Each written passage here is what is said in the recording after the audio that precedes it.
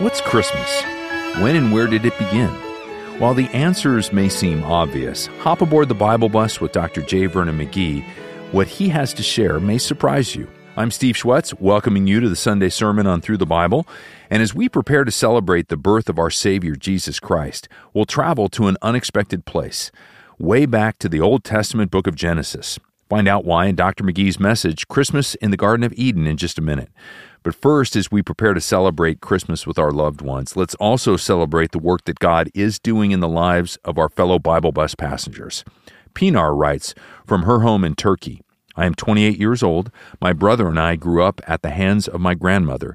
She took care of us because my parents worked. Whenever we misbehaved, she was angry and got violent.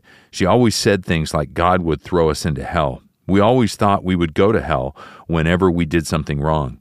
We lived with this fear in our childhood, but after we became adults, this fear did not leave. We met Jesus through your programs and heard how Jesus saved the ones who follow him. It was interesting as we decided to become followers of him.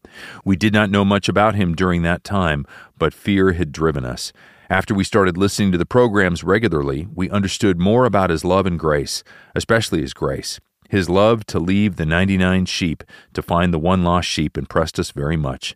When we decided to become Christians, we did not know much, actually, but now we understand to what we have said yes. Thanks so much. I do not have scary dreams anymore, and I feel much more confident with my failures. If someone is criticizing me, I just smile and remember Jesus. That parable about the lost sheep in Matthew 18 is powerful, isn't it? Well, let's praise God for the addition of this brother and sister into his family. We have time for one more letter. Here's what Sam in Rwanda recently shared. From childhood, I did not know God because my parents were pagans. We usually listened to different programs at home together, but never followed Christian programs because we were not keen on them. One day, a friend told me about salvation but did not convince me. So he invited me to listen to your teaching. I accepted, and after a long period, I have taken the best decision and repented and received Jesus as my Lord and Savior. Furthermore, my parents followed me and have been saved. God bless you. Well, these are amazing stories, and we'd love to hear yours too. There's no better time than Christmas Eve to take a few minutes and make a list of all the good gifts that God has given you in Christ Jesus. You can share your thoughts by emailing us at biblebus@ttb.org or mail your note to Box 7100. Pasadena, California, 91109. If you listen in Canada, Box 25325. London, Ontario, N6C 6B1. Now let's pray as we open God's Word. Father, thank you for your Word today and for the celebration of your gift of the Word incarnate, Jesus Christ. Bless those who love him today. And then, Lord, give us ears of faith to receive your Word. In Jesus' name we pray. Amen. Here's the Sunday Sermon on Through the Bible with Dr. J. Vernon McGee. Our subject is Christmas in the Garden of Eden.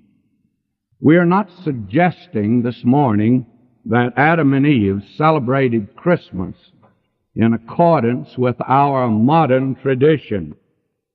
I do not believe that Adam played Santa Claus. I do not think that Adam and Eve hung up their stockings. Probably I should say fig leaves. They did not exchange gifts. They did not make a snowman. They did not do their Christmas shopping early.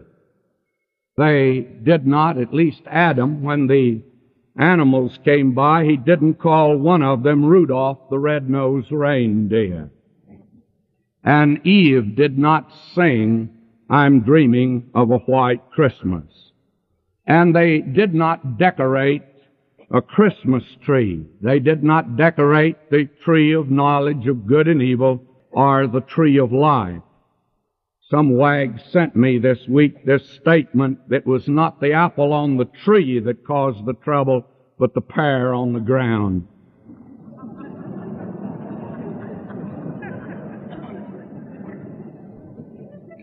A pertinent question, I think, as we begin today is this: what do we mean by Christmas? In this land of religious liberty, where our forefathers came here in order to have a place they could worship God according to the dictates of their conscience. In a day when our children in school are forbidden to hear the Christmas story as it's recorded in the only document, the Word of God. And they are today forbidden to sing Silent Night and Joy to the World. They can sing Jingle Bells, however. It is a pertinent question to ask, what do you mean by Christmas? Christmas means one thing and one thing only. We cannot indulge in some vague and vapid generalities like the brotherhood of man, or have it be dissipated and diluted with some sort of a meaningless statement that has to do with peace in our time. May I say specifically, it means the coming of Christ into the world in the flesh. And in particular, it means the virgin birth of Christ.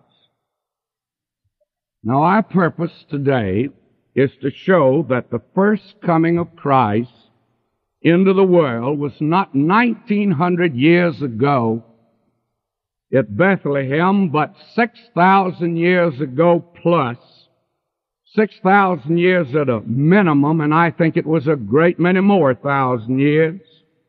He came to the Garden of Eden. Christmas today, even as believers celebrate it, it makes the coming of Christ at Bethlehem seem to be the only single such event. It's often said, you heard it, I'm sure, I cannot believe in the virgin birth because it's contrary to nature. Well, my friend, to be sure it's contrary to nature. That's the whole point of it. Any manifestation of God to man is contrary to nature. And today, to be able to bring up the fact that the queen bee is virgin born and there's certain other insects and you can find it in the biological world proves nothing at all. When the supernatural touches the natural, it's not according to nature. And every time the supernatural touches the natural, and when God broke in after 400 years of silence, it was, fear not, I bring you glad tidings of great joy. It's fear not, because the supernatural is touching the natural. Now, the real difficulty is not the virgin birth is contrary to nature. It's the fact that folk are totally unaware that Christ came to this earth before Bethlehem. And the virgin birth is not just an isolated incident, but it's in a series of events of the coming of Christ to this earth. In our series on the person and work of Christ, I purposely took a subject, the man who lived before he was born. And we attempted at that time to show that in the Old Testament, Christ was there in history and he's there in prophecy. That was a background for what today we want to develop even further. Now, again, may I say that the critic has come forward with another objection. He has many, of course. I hear this each Christmas. If the virgin birth is so important, why did not Paul mention it? The critic has made much of this. I heard it in college, I heard it in seminary, and I've heard it in the ministry ever since. My beloved, the fact of the matter is, Paul did mention it. He used another word, and I wish today we could use this other word. We are not a liturgical church, and because of that, we more or less push away from some very good Bible words, by the way. Paul used it, and I want to turn this morning to one of the places. He mentioned it, by the way, several times. I'm turning to 2 Timothy 1:10. I almost read this chapter this morning, and we would have, had we had time, will you listen to this verse? I should move back, and will you forgive me if I do move back and read, "Be not thou therefore ashamed of the testimony of our Lord, nor of me his prisoner, but be thou partaker of the afflictions of the gospel according to the power of God, who hath saved us, called us with a holy calling, not according to our works, but according to his own purpose and grace, which was given us in Christ Jesus before the world began, but is now made manifest by the appearing of our Savior Jesus Christ, who hath abolished death and hath brought life and immortality to light through the gospel." Now I'd like to ask you today, I promise you this will be the last time we're going to ask you to do some real thinking as we go through the message of the morning. Paul says first here, "but is now made manifest." The word in the Greek is phaneroo. And then he says he's made manifest by the appearing, and the word appearing is epiphany. Epiphaneroo. Epiphany, a word with which we're acquainted today. In fact, it's been brought over into the English by transliteration. And Paul says here, he's now made manifest by the appearing of our Savior, Jesus Christ. Now, the word epiphany means a shining in. And that's exactly the word that Paul uses. He uses other words for the coming of Christ, but this is the one on which he dwelt. It's the word epiphany. Fact of the matter is, Paul speaks of the two comings of Christ. His coming at Bethlehem and his second advent. He speaks of both of them as being an epiphany when he wrote to a young preacher by the name of Titus. Now will you listen? "For the grace of God that bringeth salvation hath appeared to all men." That's Titus 2:11. The grace of God that bringeth salvation hath appeared. There's our word, epiphany. When he came the first time, it was God shining in. Now will you notice he keeps on teaching us, that is for today, that denying ungodliness and worldly lusts, we should live soberly, righteously, and godly in this present world. Now, will you follow for the future, looking for that blessed hope and the glorious appearing of the great God and our Savior Jesus Christ. And the word appearing, again, is the word epiphany.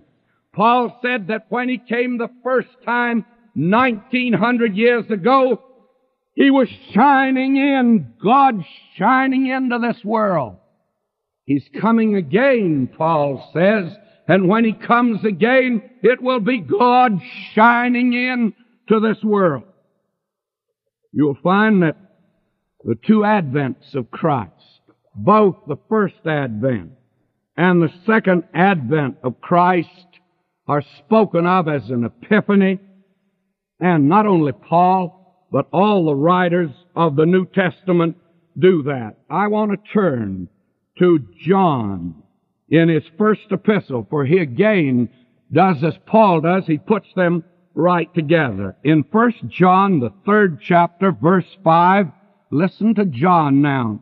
"And ye know that he was manifested." There's our word, epiphany.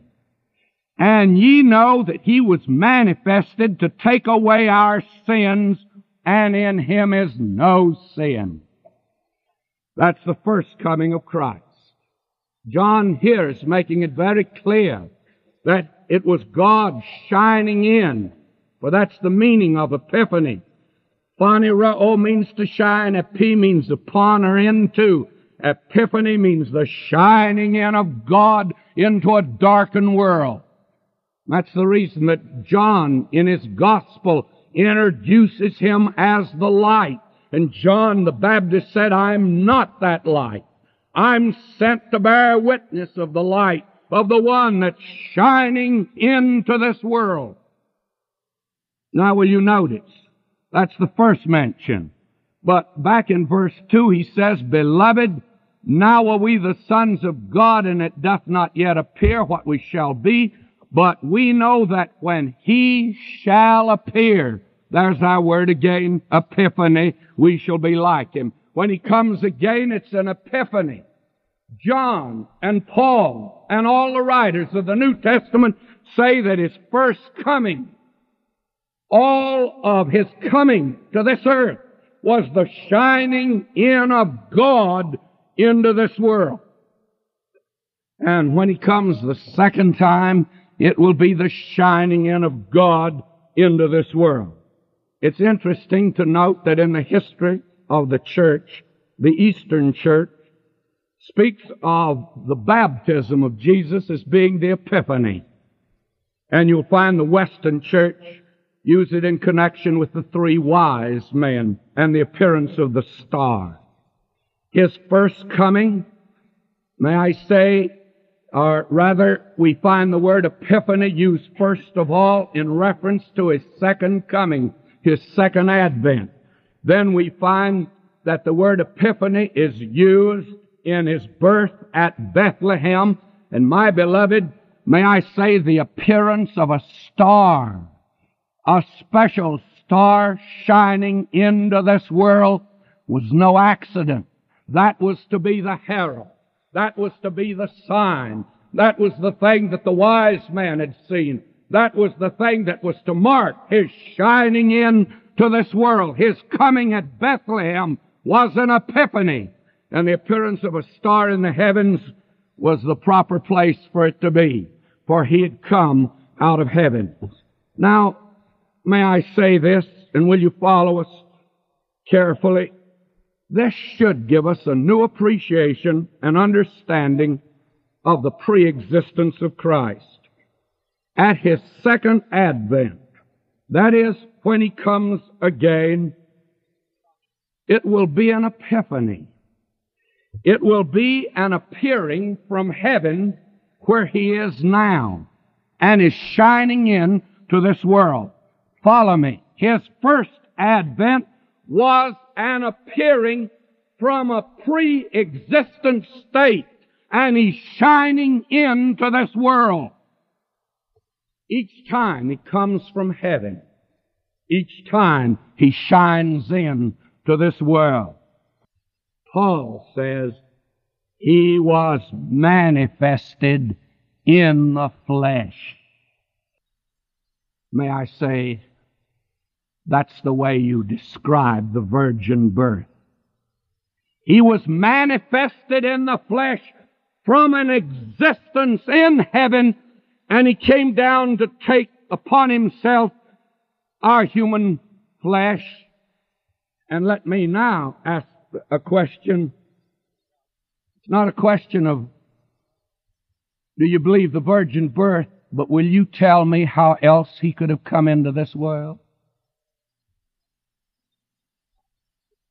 Those that have raised the objection to the virgin birth, come forward and tell me how God can shine into human flesh, take upon Himself our humanity, and be without sin. Impossible.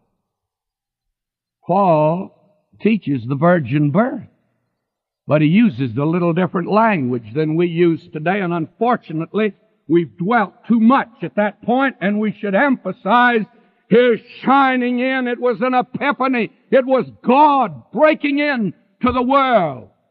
And the star was the herald that a little baby was the container for God. Now the Old Testament, therefore, is filled with appearances of God.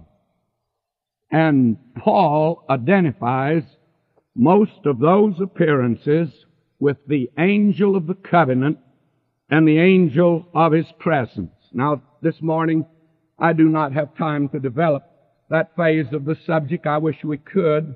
I'd like to go back to the wilderness. You remember Paul said that that rock which followed them was Christ. And He sent the angel of His presence with them. And it was the angel of His presence that led them.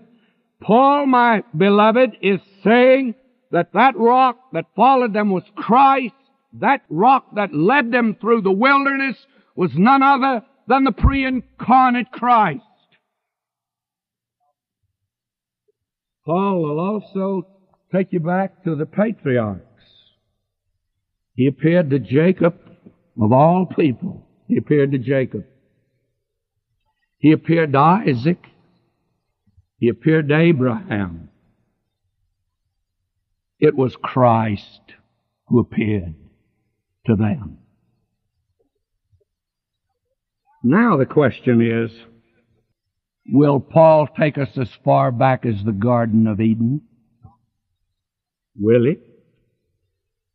Will you follow me now? Because Paul's going to take you back to the Garden of Eden, my beloved, but you'll have to follow him. I turn to 1 Corinthians, the 11th chapter, the 3rd verse. I'm taking you now to Christmas Day in the Garden of Eden. Listen to the language, but I would have you know that the head of every man is Christ, and the head of the woman is the man, and the head of Christ is God. First in order of creation is the headship of man. The headship of man over woman. The second in order of creation, Paul says, is Christ over man. He's not through. I read verse 7 of this 11th chapter, 1 Corinthians. For a man indeed ought not to cover his head, for as much as he is the image and glory of God. But the woman is the glory of the man. Oh, my beloved, the analogy here is, as the woman was created from man, and in the image of man, and yet different, thus man was created in the image of Christ at the beginning. You must remember that our Lord's called the last Adam. And in order, will you follow me now? It's Christmas Day in the Garden of Eden.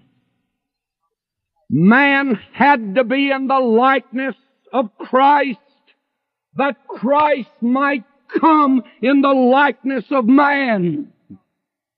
It's Christmas Day in the Garden of Eden. Let's go back there. There are no jingle bells now. There's none of this modern falderall. May I call your attention to something that is tremendously significant and interesting. In the 2nd chapter, verse 4, where I began reading this morning, these are the generations of the heaven and the earth. The more I study the Word of God and the more I study Genesis, the more I'm convinced that Moses was not concerned in giving us a story of creation. It's too brief for that to be the emphasis. He's not even concerned about giving you details of a flood. Just give you a few facts, that's all.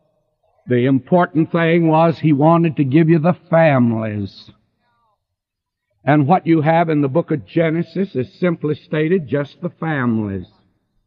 We're going to see those families. They become all important. And here is the first one. These are the generations of the heaven and the earth. May I say to you, what does he mean? These are the families of the heavens and the earth. and he begins immediately to talk about the creation of man. Will you follow me again? Verse 7, and the Lord God formed man of the dust of the ground and breathed into his nostrils the breath of life, and man became a living soul. Man on the physical side is of the family of the earth. We have repudiated evolution, and I repudiate it with all my being, because when this man began to look around for someone that was kin to him, somebody that was like him, we're specifically told that among all of the creatures that had been created, there was not one found that could have fellowship with man. Not one. But my beloved, whether you like it or not, you've been taken out of the dust of the ground, and dust thou art, to dust shalt thou return. On the physical side, that's all you are. The psalmist says, He remembers that we are dust, and sometimes we forget about it. And when dust gets stuck on itself, it's mud. That you have in you today the same elements that are right out there in the dirt, and you are put there, you'll go right back to it physically. These are the generations of the heavens and the earth. But you see, man's different. Man's not like the beasts of the earth. Man, when he was made of the dust of the ground, God breathed into his breathing places, and he became a living soul. The families of the heavens and of the earth. Man's got something of heaven in him. God created him after his image. In the image of God created he him. Male and female created he them. I do not know just what way, but I do know this. It says that man's in the image of God, and that made it possible later on for Christ to come down and take upon himself our human flesh. May I move on?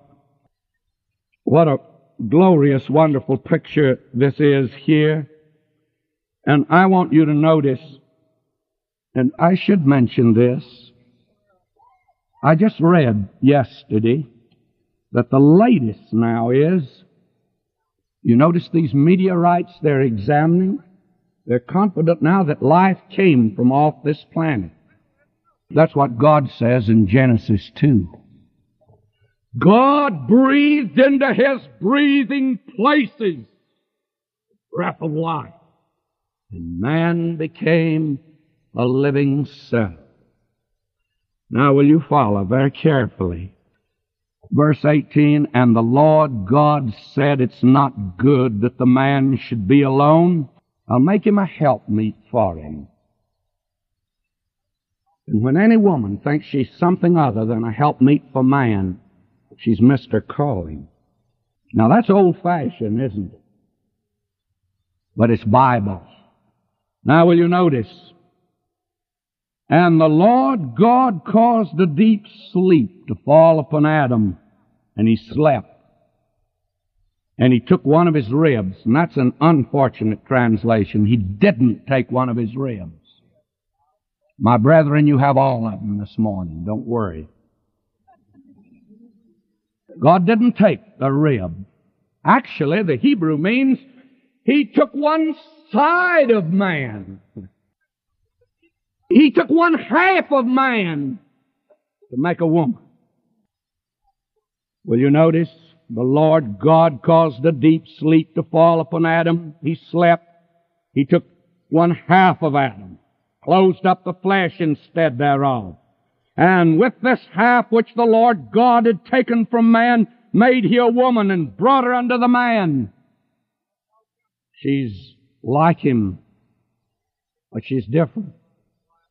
And I want to say this to you this morning. She was the most beautiful creature this world has ever seen. You've never seen any beauty in a daughter of Eve today, but what Eve herself didn't combine that with everything else. Adam fell for her. It was love at first sight. This is a marriage that I know was made in heaven. Some of them are not. They make them in another place. But this one was made in heaven.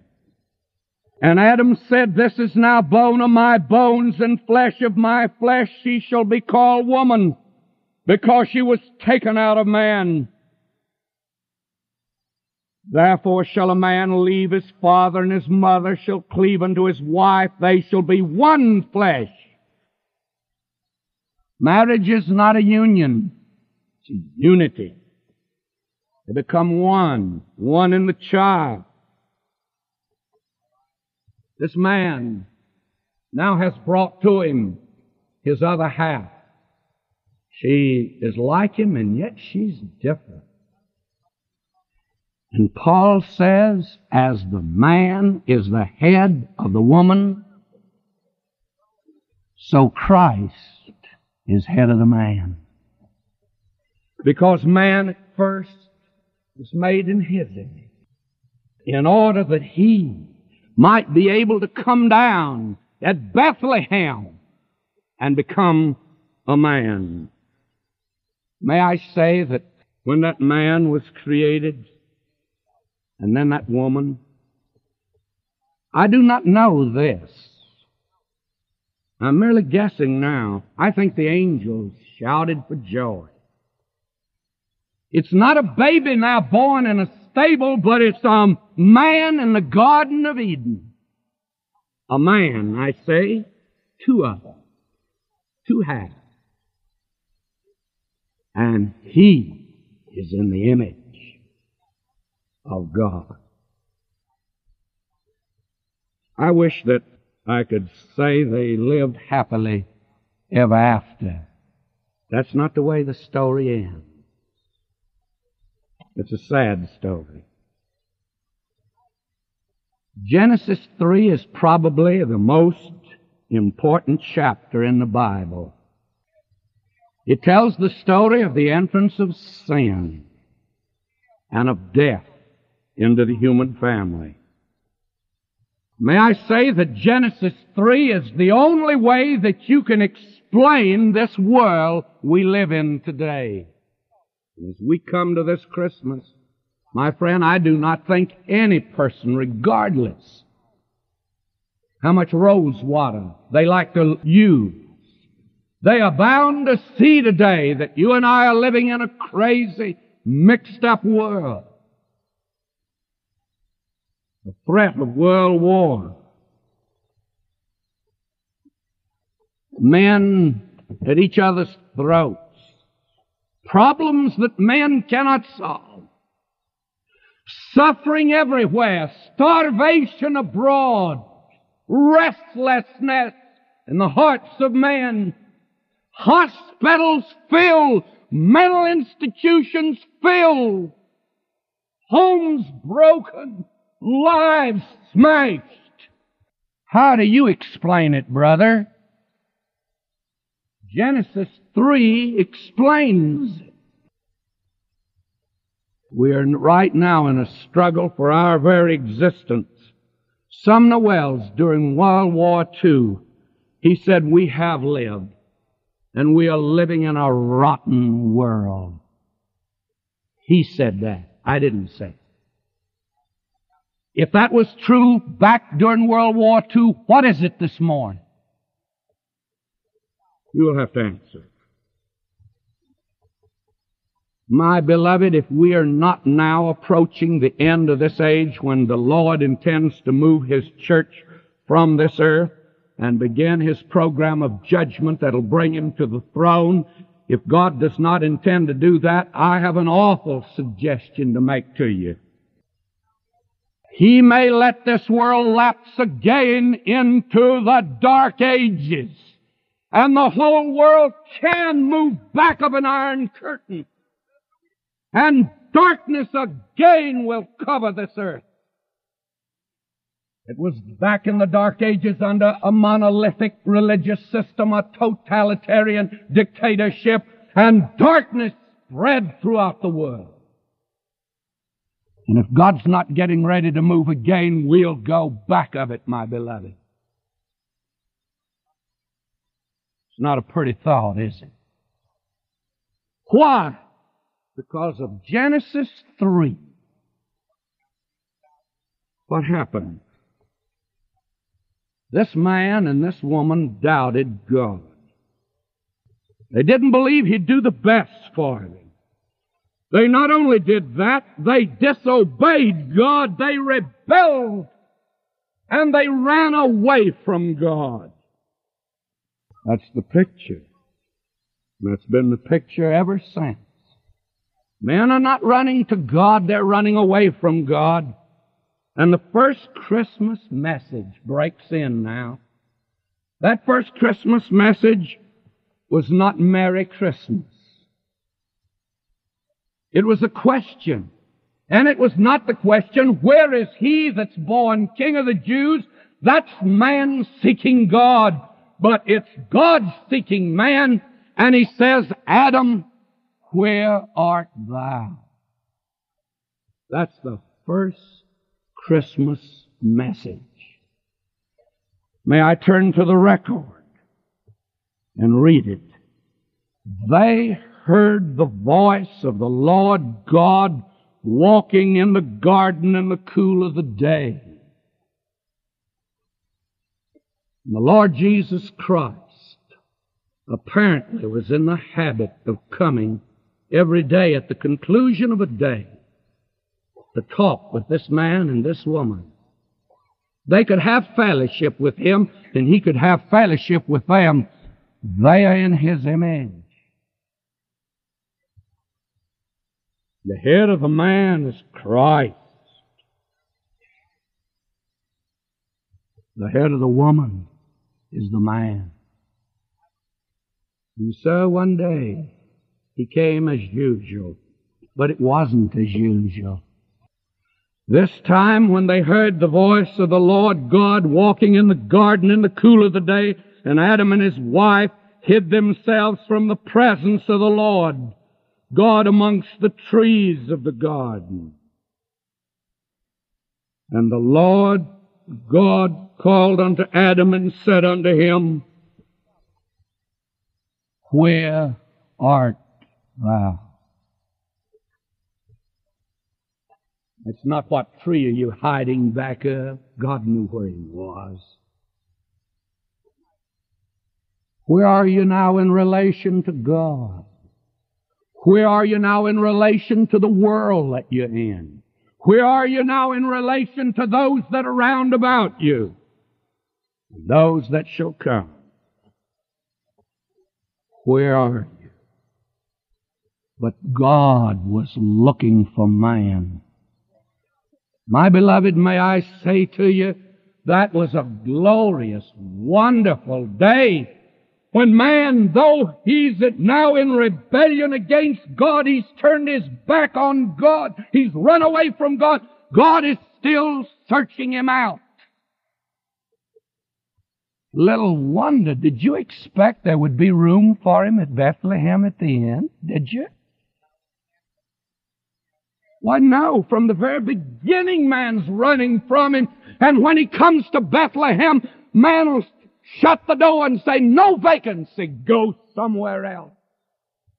But he's coming in. Even if he has to come in through a stable, he'll come. For he's looking for man. You want to know what the first Christmas gift was? Will you listen, and I'll close.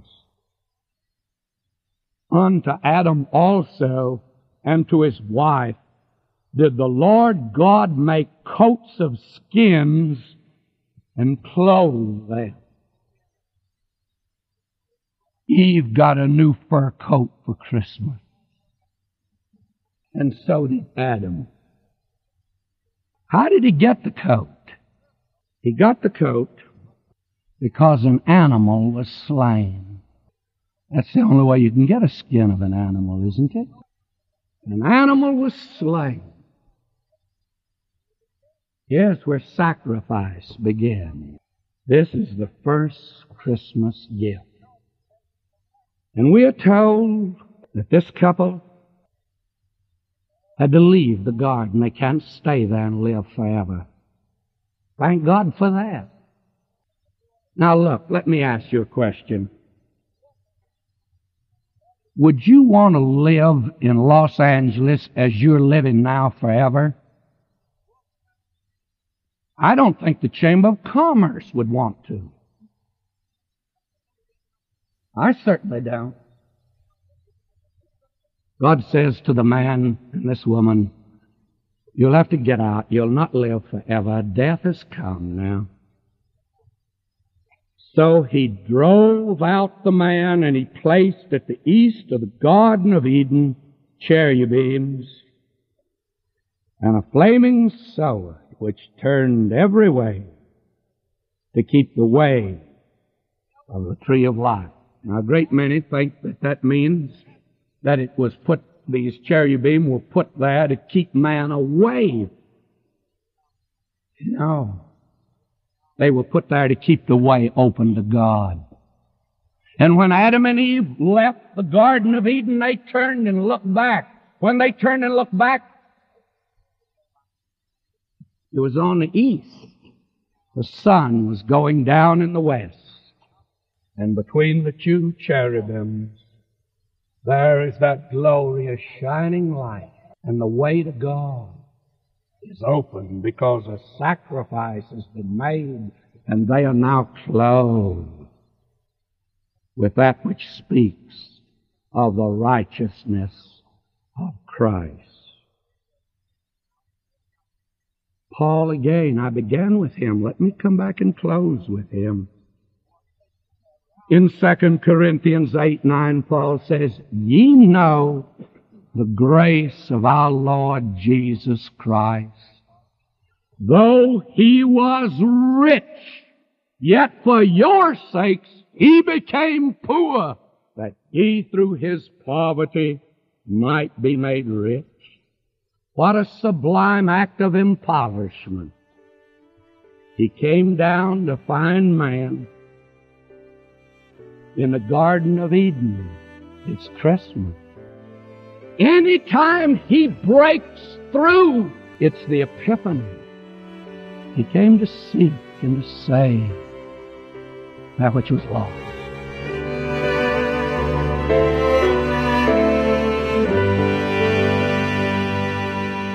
Jesus came to seek and save that which was lost.